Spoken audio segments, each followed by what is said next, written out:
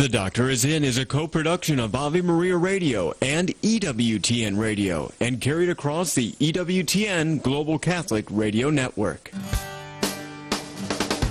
Nice to have you with me here on The Doctor Is In. You have always been a voice of reason through all of this. Appreciate your time, what you're doing for America.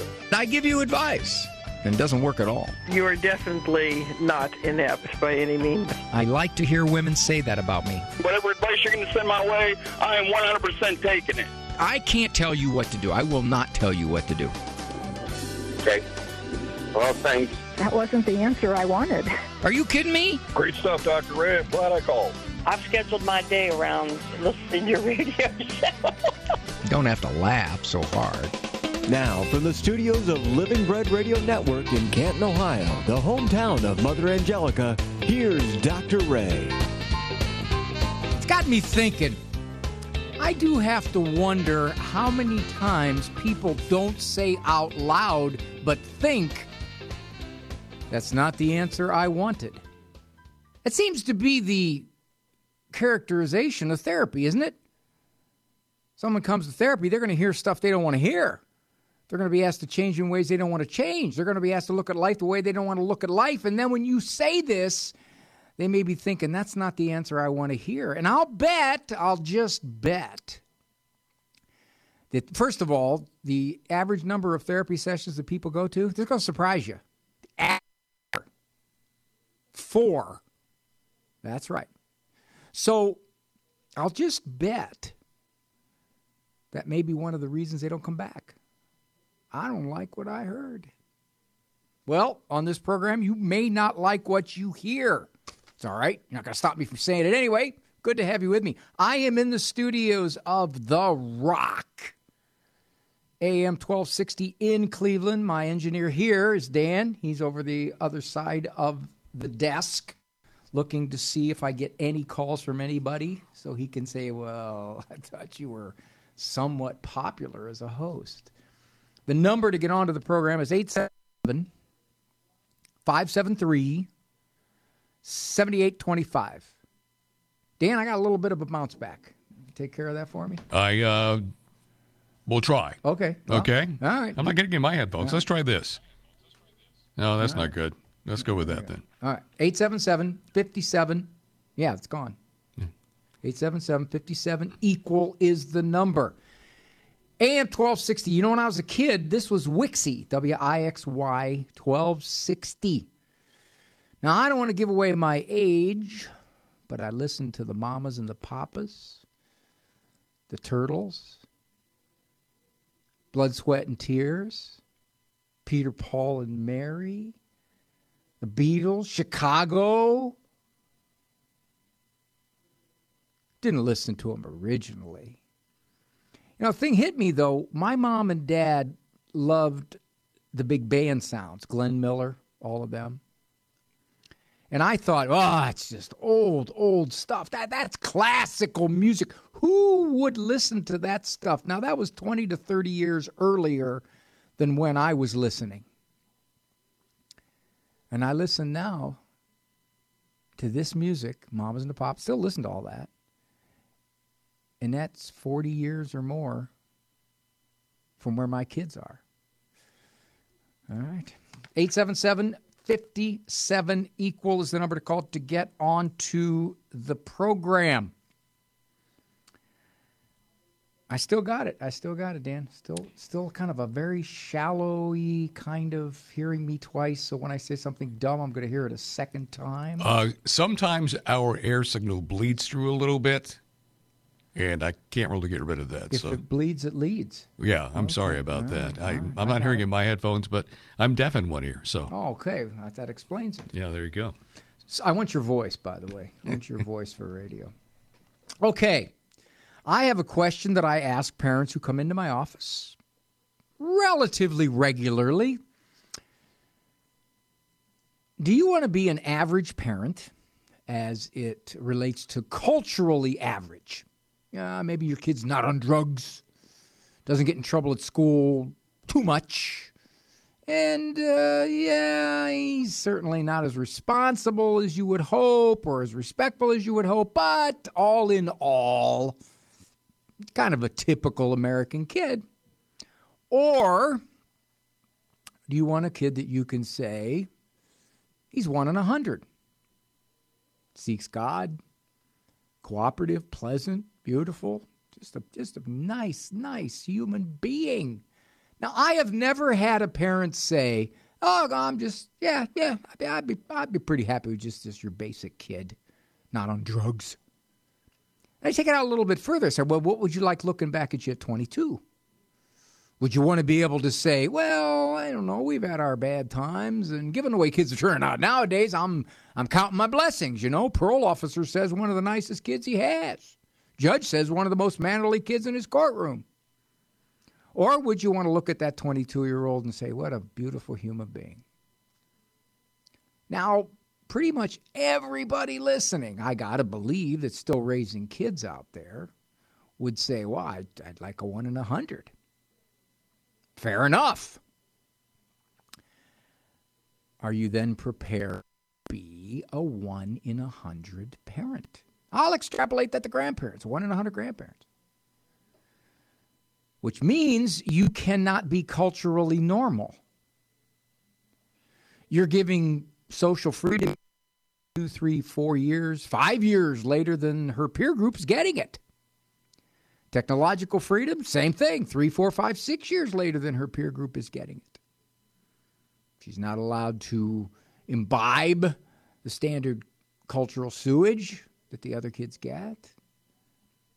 Now, of course, she's going to compare. She's going to look and say, how can all those people be wrong and you be right? And you can just simply say, well, they are and I am. But here is the catch. Do you realize how strong you got to be to do this?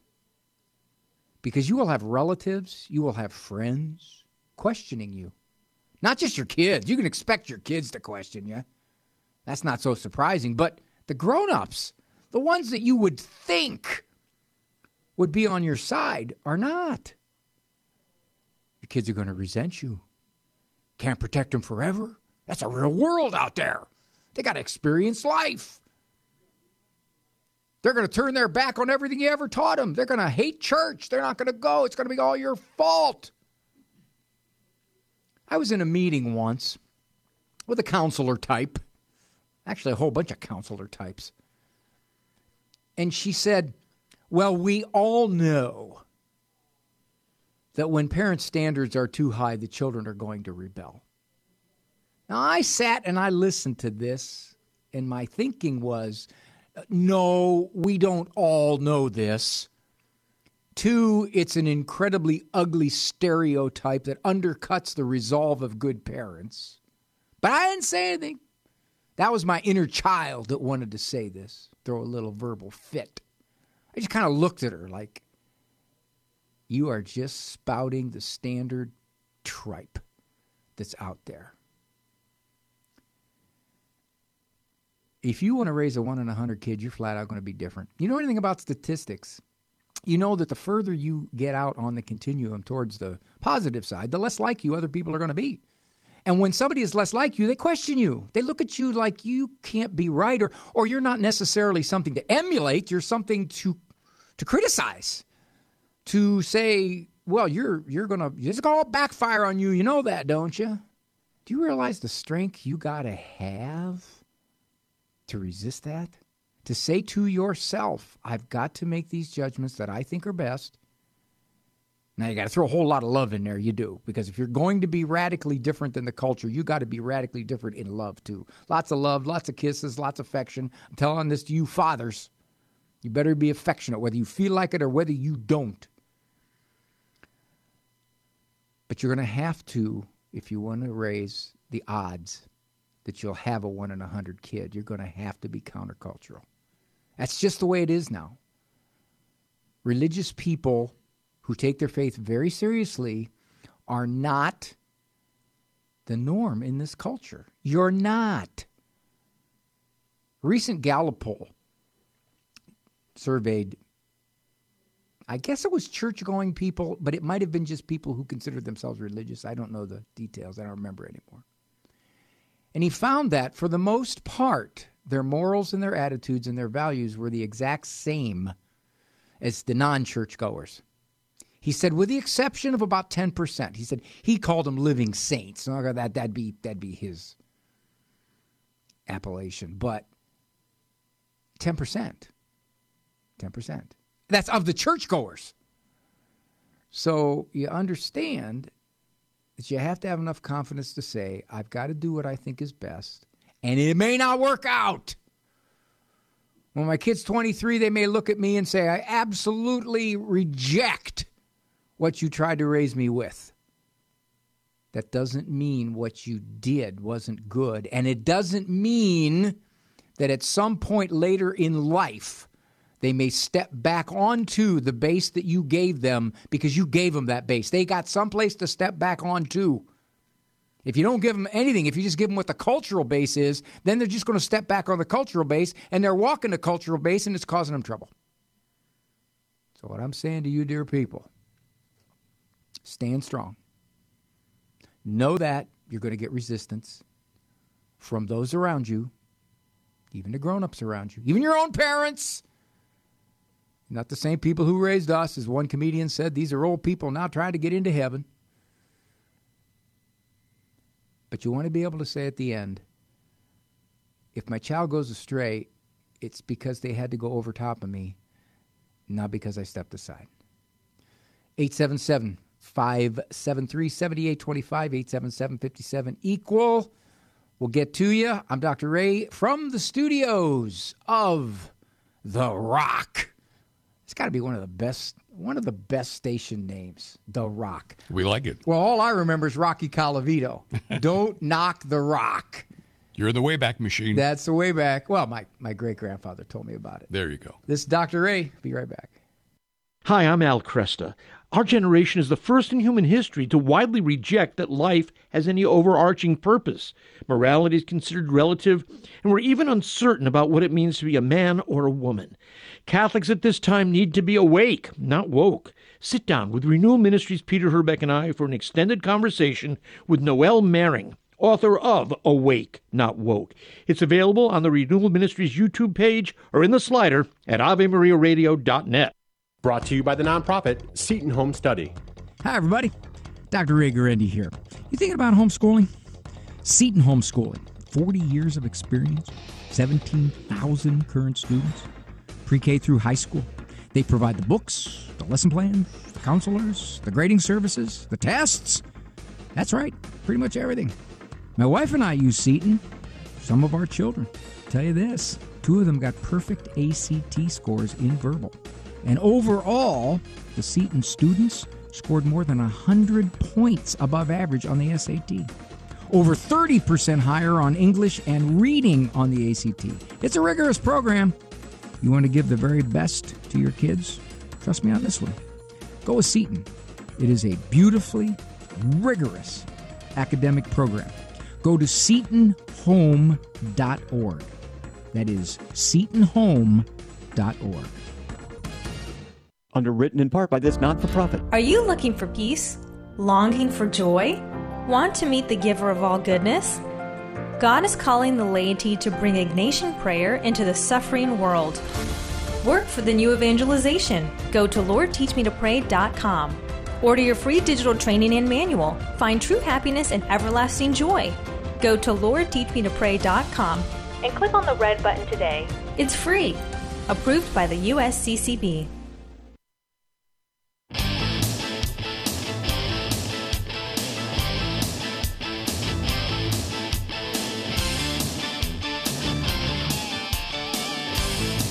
Well, good to have you with me, Dr. Ray Garendi. Program Doctor is in.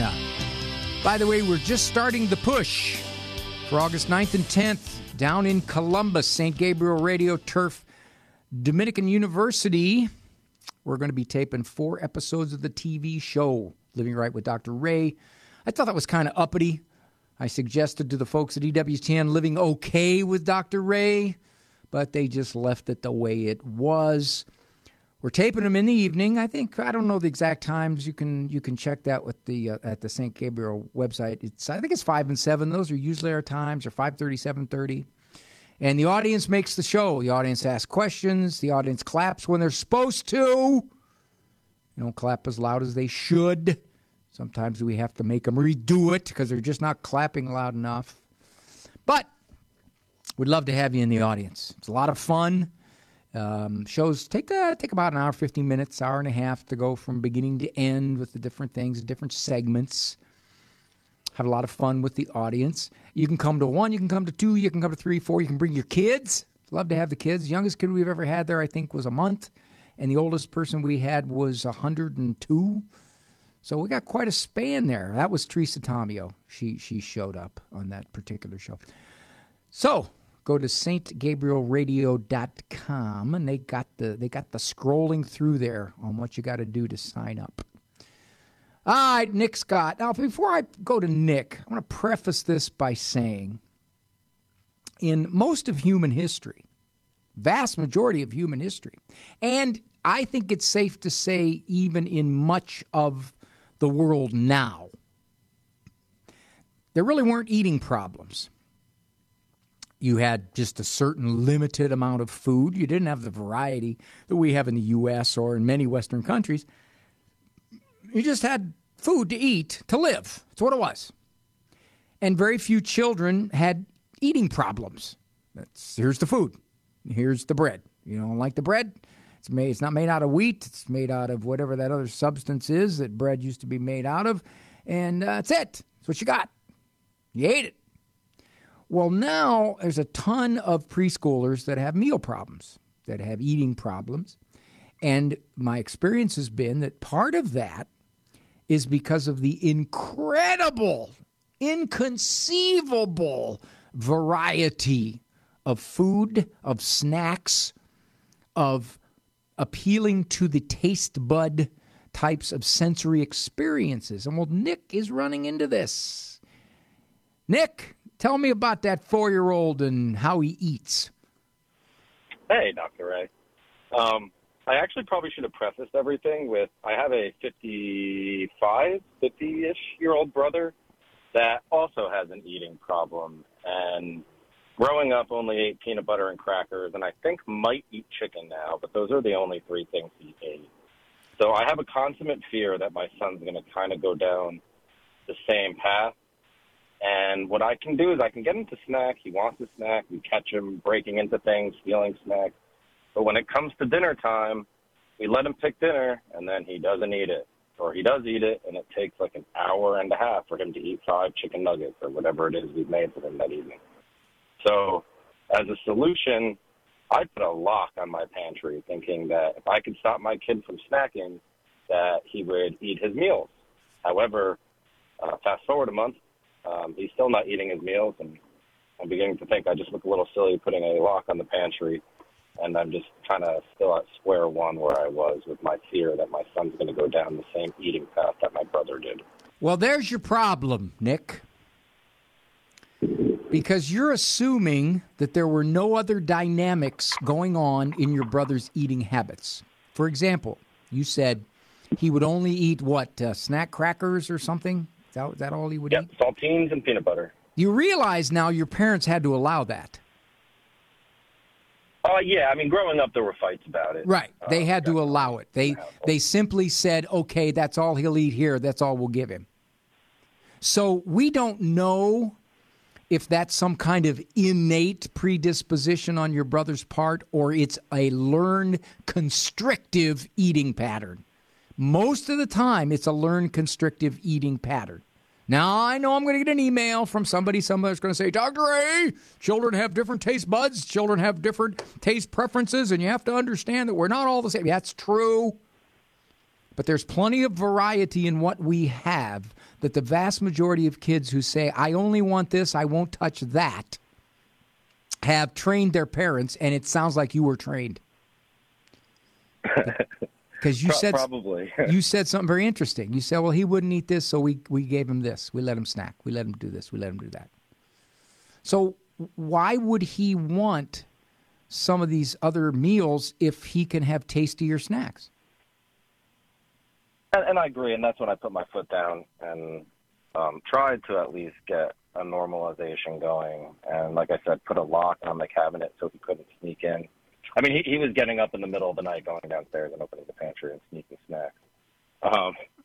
So I thought that would help it, but here we are. He's not snacking, and, I mean, the meals hasn't really changed. I mean, he still eats like half of it, or like I said, it takes maybe that's all he needs. an extremely long time. Is his weight normal? Yeah. I mean, we're not the biggest family to begin with. I mean, me and my wife are both 5'8", like 170. So he's eating. He's just not eating what you think he should eat. Yeah, probably. So if your doctor says, he's height and weight, he's fine. Okay. So you're panicking over. Maybe I'm in my own head. Well, what you've done is you've done what many parents do. I had a relative who did this, and I'm scared to death that my kid who is related to this relative will have the same eating or the same pathological pattern that this relative did. Do you know what a concordance rate is, Nick? I do not. A concordance rate is a measure of the connection between a relative's particular behavior pattern, pathological pattern, diagnostic pattern, and another relative. Well, the concordance rates between an uncle and a nephew is single digits.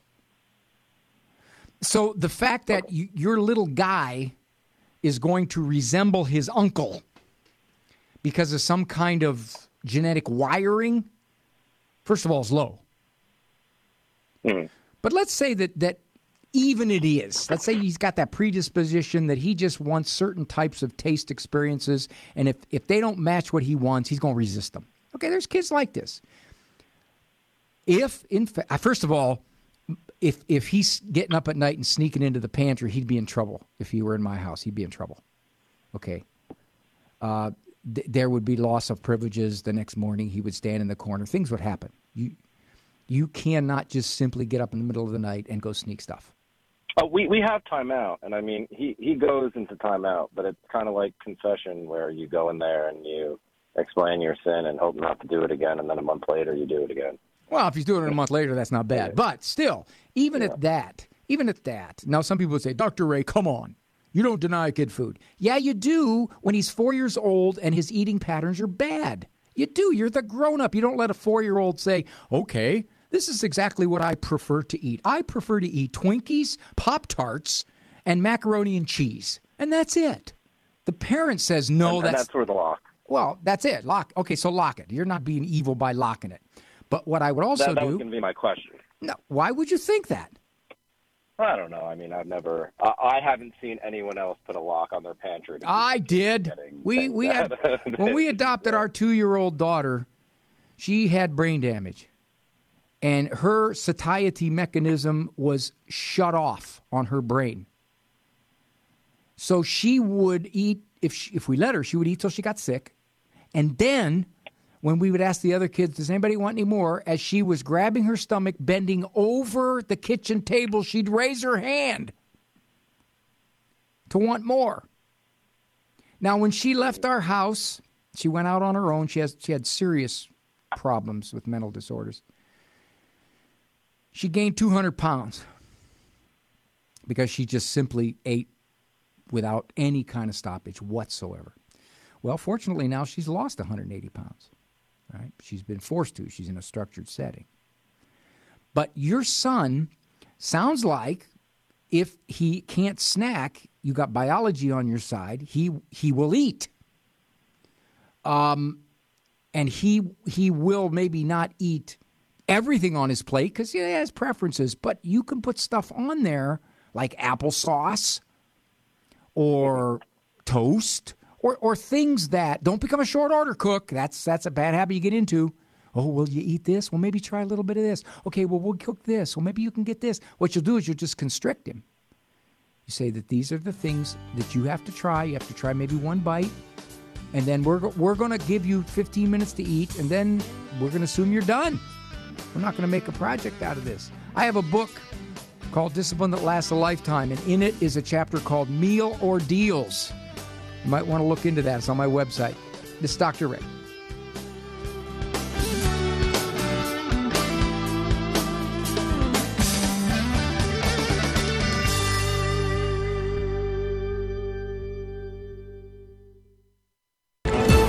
Connection with Teresa Tomeo. On this show and on this network and in many of our other outlets that we have through Ave Maria Radio and EWTN, we're always going to keep you up to date on what's happening in terms of the culture and how toxic the culture is. Certainly, we talk about that every week so you can navigate the media landscape, so you can learn about the challenges and be well aware of them. That's one thing. We talk about religious liberty issues. We talk about the attacks, of course, on the pro-life causes. We need to be aware of all that, which is why we talk about it. So we give you the tools, we give you the information, the research that we come up with as writers, as producers, as presenters, as talk show hosts, on and on and on. But at the end of the day, what do we need to do when we know this? We should be speaking out even more loudly and on a regular basis. Catholic Connections, Teresa Tomeo. Weekdays, 9 a.m. Eastern on EWTN Radio. Christ is the answer with Father John Riccardo. He always starts with the good things. You know, the 7 letters to the churches and the book of Revelation is a great way to write letters to other people, by the way, or to have conversations with other people. You start with what's going well. You do this, this, and this really well. I love it. Thank you. Here's what you're lacking. And I think for many of us as men, what the Lord's communicating at that second part of the letter or the second part of the conversation is, here's what we're lacking. You don't ever spend enough time with me. You have no idea what I'm trying to offer you in the gift of my friendship. Or if you do, you don't make time for it. And if you would but come to me, I would change your life like that. But you don't come. Not with the regularity that I want you to come. Not with the ardor and the fervor and the passion that I want you to come. I have a hunch, I have more than a hunch, that's what he says to me, and I got a hunch that's what he would say to many of us.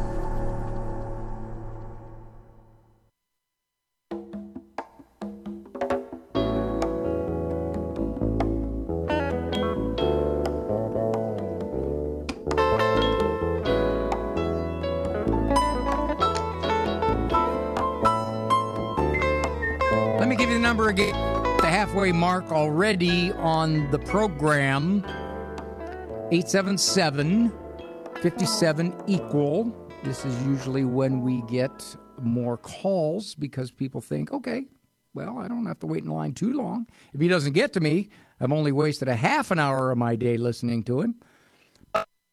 877-57-EQUAL. Question about something in your life, or a helpful suggestion for somebody else, or a generic question. I love generic questions. I had one the other day that was, if St. Joan of Arc heard voices, what does the Catholic Church say about that? That was a generic question. I don't know if she did hear voices. Kevin from Dollars Taxes. Hi, Kevin. How are you? I'm okay. How are you doing, Dr. Ray? Okay, sir. This reunification therapy, that must directly affect you. Yes. So I'm dealing with the situation with the family courts, and my children have been separated from me. We have gone through individual counseling, and we are now at the point where there is a reunification counselor being introduced into the situation to finally reunite us in person so that we can develop a path forward. So we are scheduled for 4 sessions with this therapist, and she is to determine whether or not this will, quote unquote, work. And my question to you is, have you seen situations in the past where reunification has failed?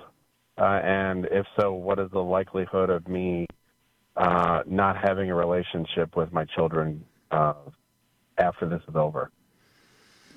Reunification fails a lot, but that's because there are people involved, and people all have their own self-interest. They all have their own directions. They have all their own desires. How long have you not been able to see your kids? Since December of last year. Was there, would it be embarrassing for you to say why? I exposed some things about their mother's family that they were not supposed to know, and maybe they would have been told when they were older. but they were not supposed to know some of the things that I divulged to them based upon a private conversation about family history and medical stuff. And you lost custody? I did. How old were the kids? My eldest is 17. I have a 15-year-old and an 11-year-old. Do none of the three want to see you? That's not what I'm being told. They want to be with me. They just don't want to do this stuff. They don't want to do this legal stuff. Yes, they do want a relationship with me eventually, but you also have to factor in the repercussions that their mother is trying to impose upon me. So you had a bad marriage, ultimately broke, and their mother is using the children as weapons. That's what it seems to be. My eldest was actually freed from all of this so she could have a relationship with me as she chooses to and sees fit. But she has been restricted. I've only seen her briefly since December. Because mother says no? Right. So even though she's been released from all of this and she's out from under the divorce decree and any restrictions or any time restraints on how she interacts with me, it's been non-existent. So in all likelihood, how do I deal with knowing that I probably won't have a relationship with them? That's not true. I can give you some hope. I've seen situations like this a lot. And what sometimes happens with maybe not all three of the kids, but one or two of them, is as they get older, they start to see the more complete picture. And if, in fact, the bad guy parent, as he or she has been portrayed in the ex-spouse's eyes, the kids find out is not so much the bad guy as they've been led to believe. They see the bigger picture. And they realize, okay, my dad or my mom is not the evil person that I've been told. So that does happen a lot, especially as they get older. Okay, I don't know if all three of them will do that with you, but that does happen. The more immediate thing for you is the therapy. It's sad because we therapists are terrible at predicting how a scenario is going to turn out. For example, is that because you're trying to err on the side of caution, or no? Are you just... Because it's hard to predict humans. Do you know what the expert prediction is when they're asked in court? Is this person likely to be violent again or not? Do you know what their accuracy level is if you look at the whole range of studies? There's actually a study on this. Oh, there's a bunch of them. Follow-ups, yeah. No, I do not. It's flipping a coin. It's 50%. So the first thing is, and again, this is in general, I'm not going to say anything about this therapist. I have no idea. But in general, I have a healthy respect for my inability to predict how something's going to turn out. So that's the first thing. So don't lose hope if, in fact, the therapist says, well, right now I don't think the kids are ready. Don't lose hope. Doesn't mean it's going to stay this way. Be very cooperative in therapy. Do not be defensive. Do not argue. Do not put down your children's mother. Just simply say, I'd like to have a relationship with them. And hopefully the therapist will explore what they've been told. I would. I say, what have you heard about your father? How do you know that's the way it is? No, that's what I would hope. And this is the conundrum. It's like, who wouldn't want to try to defend yourself in this type of a situation? My gut instinct would not be to sit back and just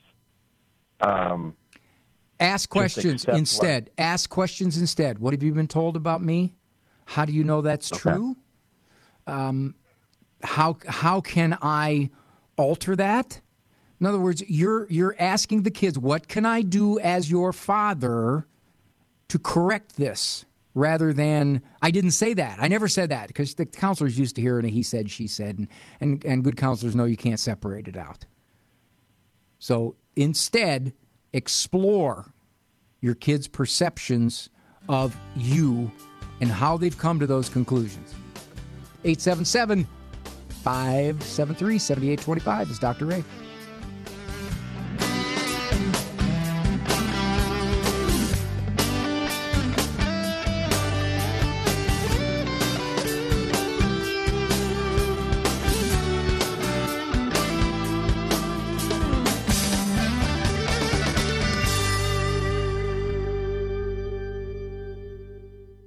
And now, the EWTN Family Prayer with Father Joseph. Family, a prayer that we pray together is a powerful prayer.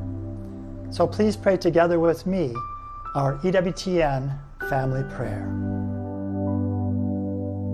Today we pray for those who have diabetes. Almighty God, we worship you, our Father. And we pray this day for those who suffer with diabetes. Look upon your children with this illness and grant them relief. Give them patience and the grace of perseverance in taking care of their health. Show them the way to physical and spiritual well-being. Let their cry come to your ears and bring them healing in mind and body and soul. We ask this in the holy name of Jesus, your Son. Amen. Colossians chapter 1, verse 10. Live a life worthy of the Lord and please Him in every way, bearing fruit in every good work, increasing in the knowledge of God. Knowledge by acquaintance is what St. Paul's talking here. We need to increase our acquaintance of God. What can we do to increase our knowledge of God? Well, study Scripture, pray, fast. But here's the obvious question. Are you increasing in the knowledge of God? Or are you simply kind of staying stable?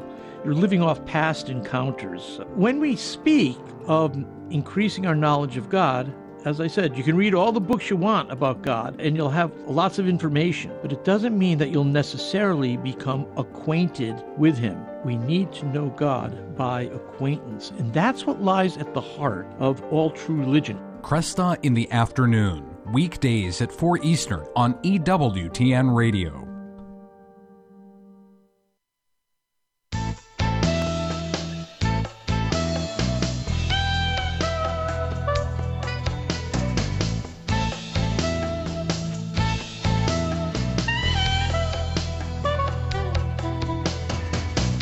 Dr. Ray Guarendi, the only host in all of Catholic media who can take days off your purgatory because I can be so irritating to listen to. But if you insist on listening, you'll at least get rewarded, I think. Brian, Canada, emailed me the other day. I probably said, Brian, call me. I talk a lot faster than I type, and I can ask a whole bunch of questions when I can't answer via email. Hi, Brian. Hi, Dr. Ray. How are you? Good, sir. Good. Yeah, sorry, you're the one you received my email with a bunch of questions the other day. Yeah, you had a load. You had a load of them. Sorry. So I just wanted to ask you a question. With at what age would you recommend a psych evaluation for a child with ADHD? We have our middle boy. So we have 4 children, and well, you don't have a middle boy then. You got an upper middle and a lower middle. Upper middle, sorry. Yeah, gotcha. And he's always displayed some tendencies of OCD. Like at night, he's got to ask certain questions with my wife for reassurance, and our pediatrician did some testing with him. Does she keep reassuring him? Yeah, so we tried to get it down that alive. Yeah, that keeps that alive. One time, we tried to get down to just one question, and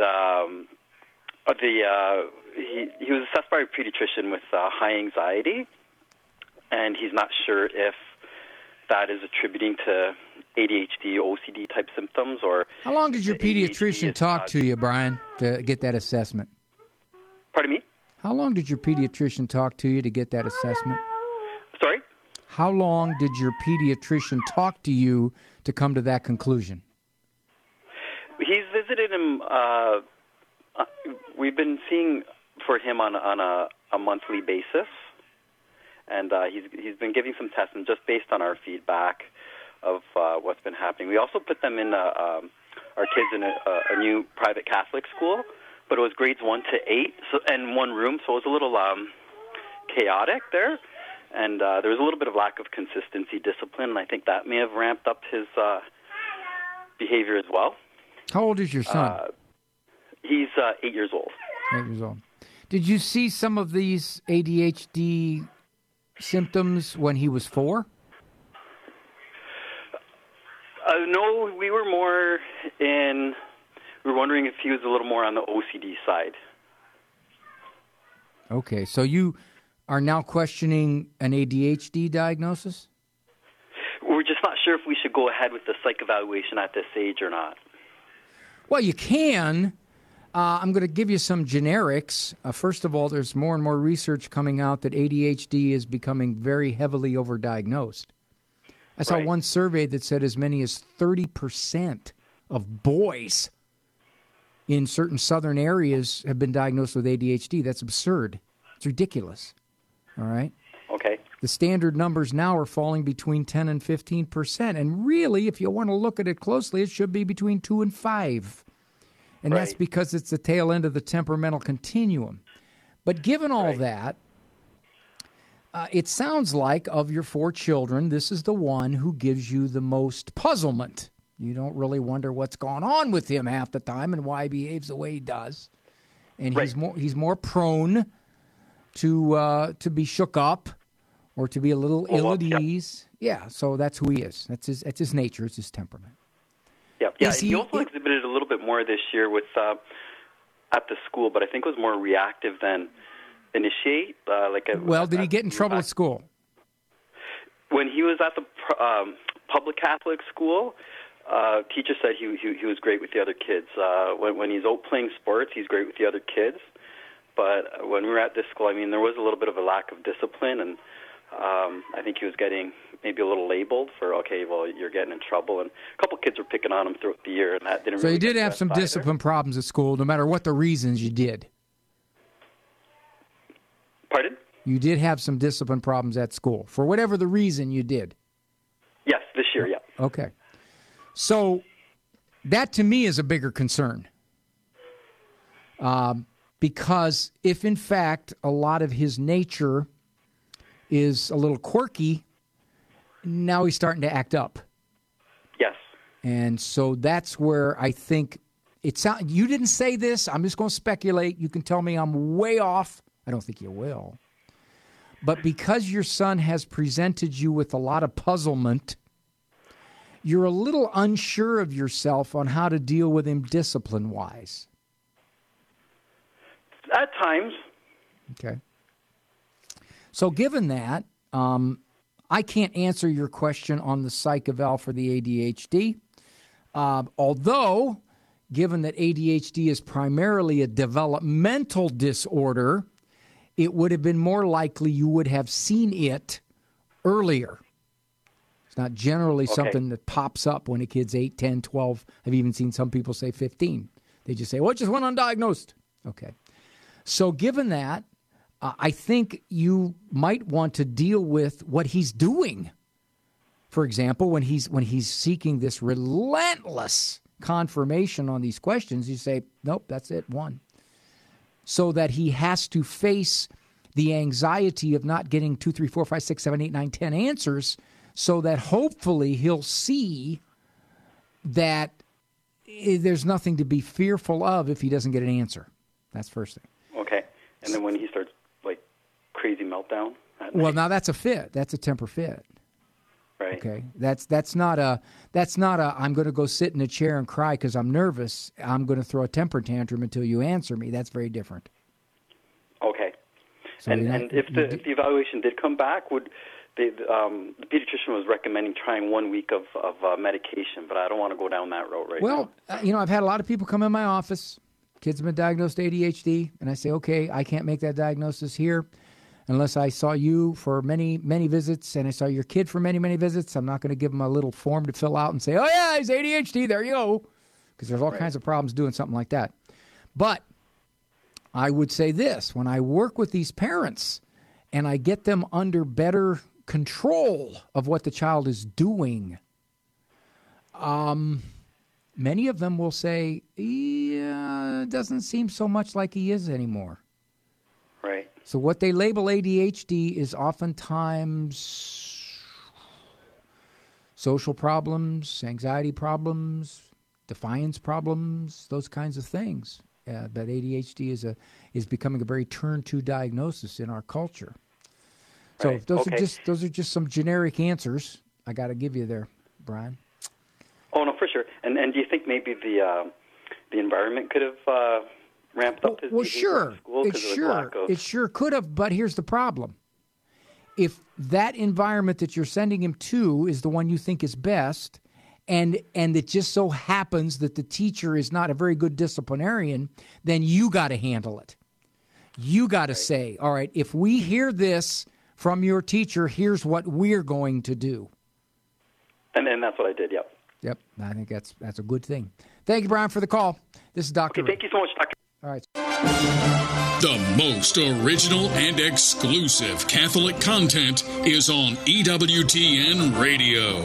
I don't like looking back. I prefer to look forward and keep moving forward. There's plenty to cover. I do a lot of research and try to dig out the bits and pieces of a life or of an agenda that people don't want to talk about. The World Over with Raymond Arroyo. Tonight, 8 Eastern on EWTN Radio and Television. Have you ever wondered why your hair turns gray? I'm Chuck Gatica, and this is Journey Strong. Proverbs 16 teaches us that gray hair is a crown of glory. According to NYU, we get gray hairs because some of our stem cells near the hair follicles get stuck as we age, so they lose their ability to mature and keep their color. Someday, researchers may be able to find a way to reverse these stuck stem cells and turn the hair color switch back on. For now, the upside to having some gray, well, it can make us look wise. I'm not sure that works in my case. Just ask my wife. Another upside, too, the average cost of hair coloring at a salon is $75 to $200 plus each time. Think of the savings over time. Yes, it's good to have gray or white hair. Just ask anyone who's bald. Check out the Journey Strong tab for more on gray hair and this study at the homepage of AveMariaRadio.net. Would you get on a plane that doesn't have a pilot? Investing in passive index mutual funds may present the same issue. The Ave Maria mutual funds are actively managed by seasoned investment professionals to help you meet your investment goals in a morally responsible way. Ave Maria funds are managed to conform to pro-life and pro-family values. Long-term investors could invest in the no-load Ave Maria mutual funds. You can learn more about the Ave Maria mutual funds at 866-AVE-MARIA or visit AveMariaFunds.com.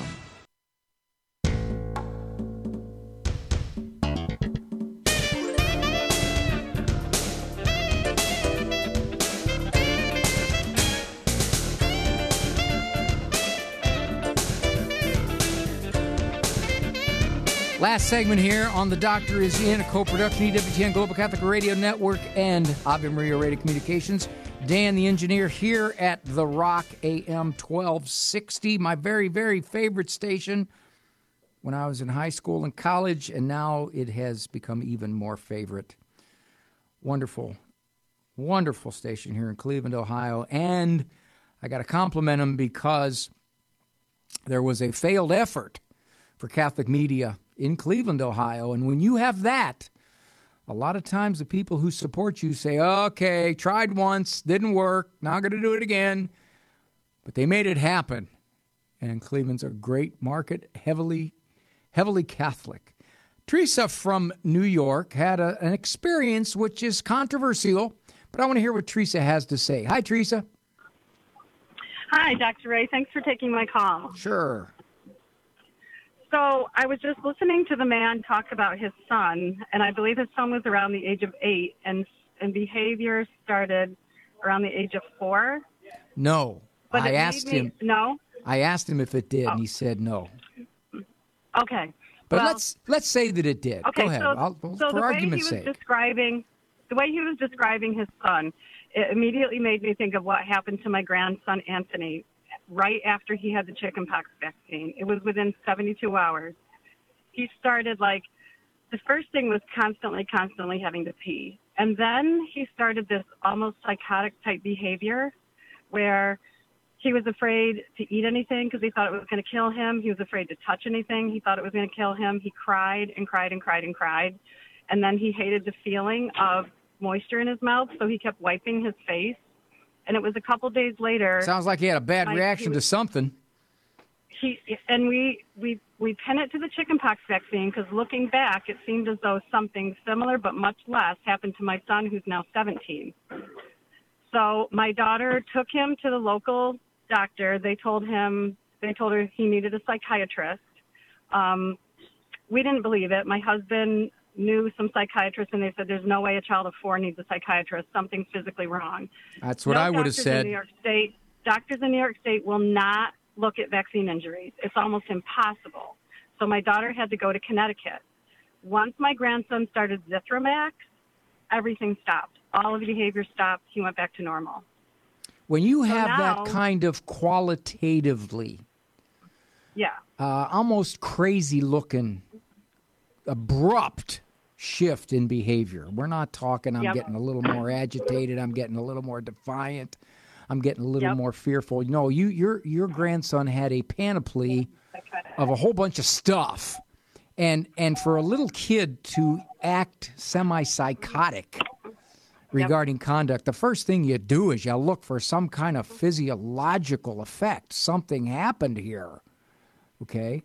Now, again, I'm not going to sit and argue about the vaccine controversy, but I'm going to say in your grandson's case, that's the first place you start looking.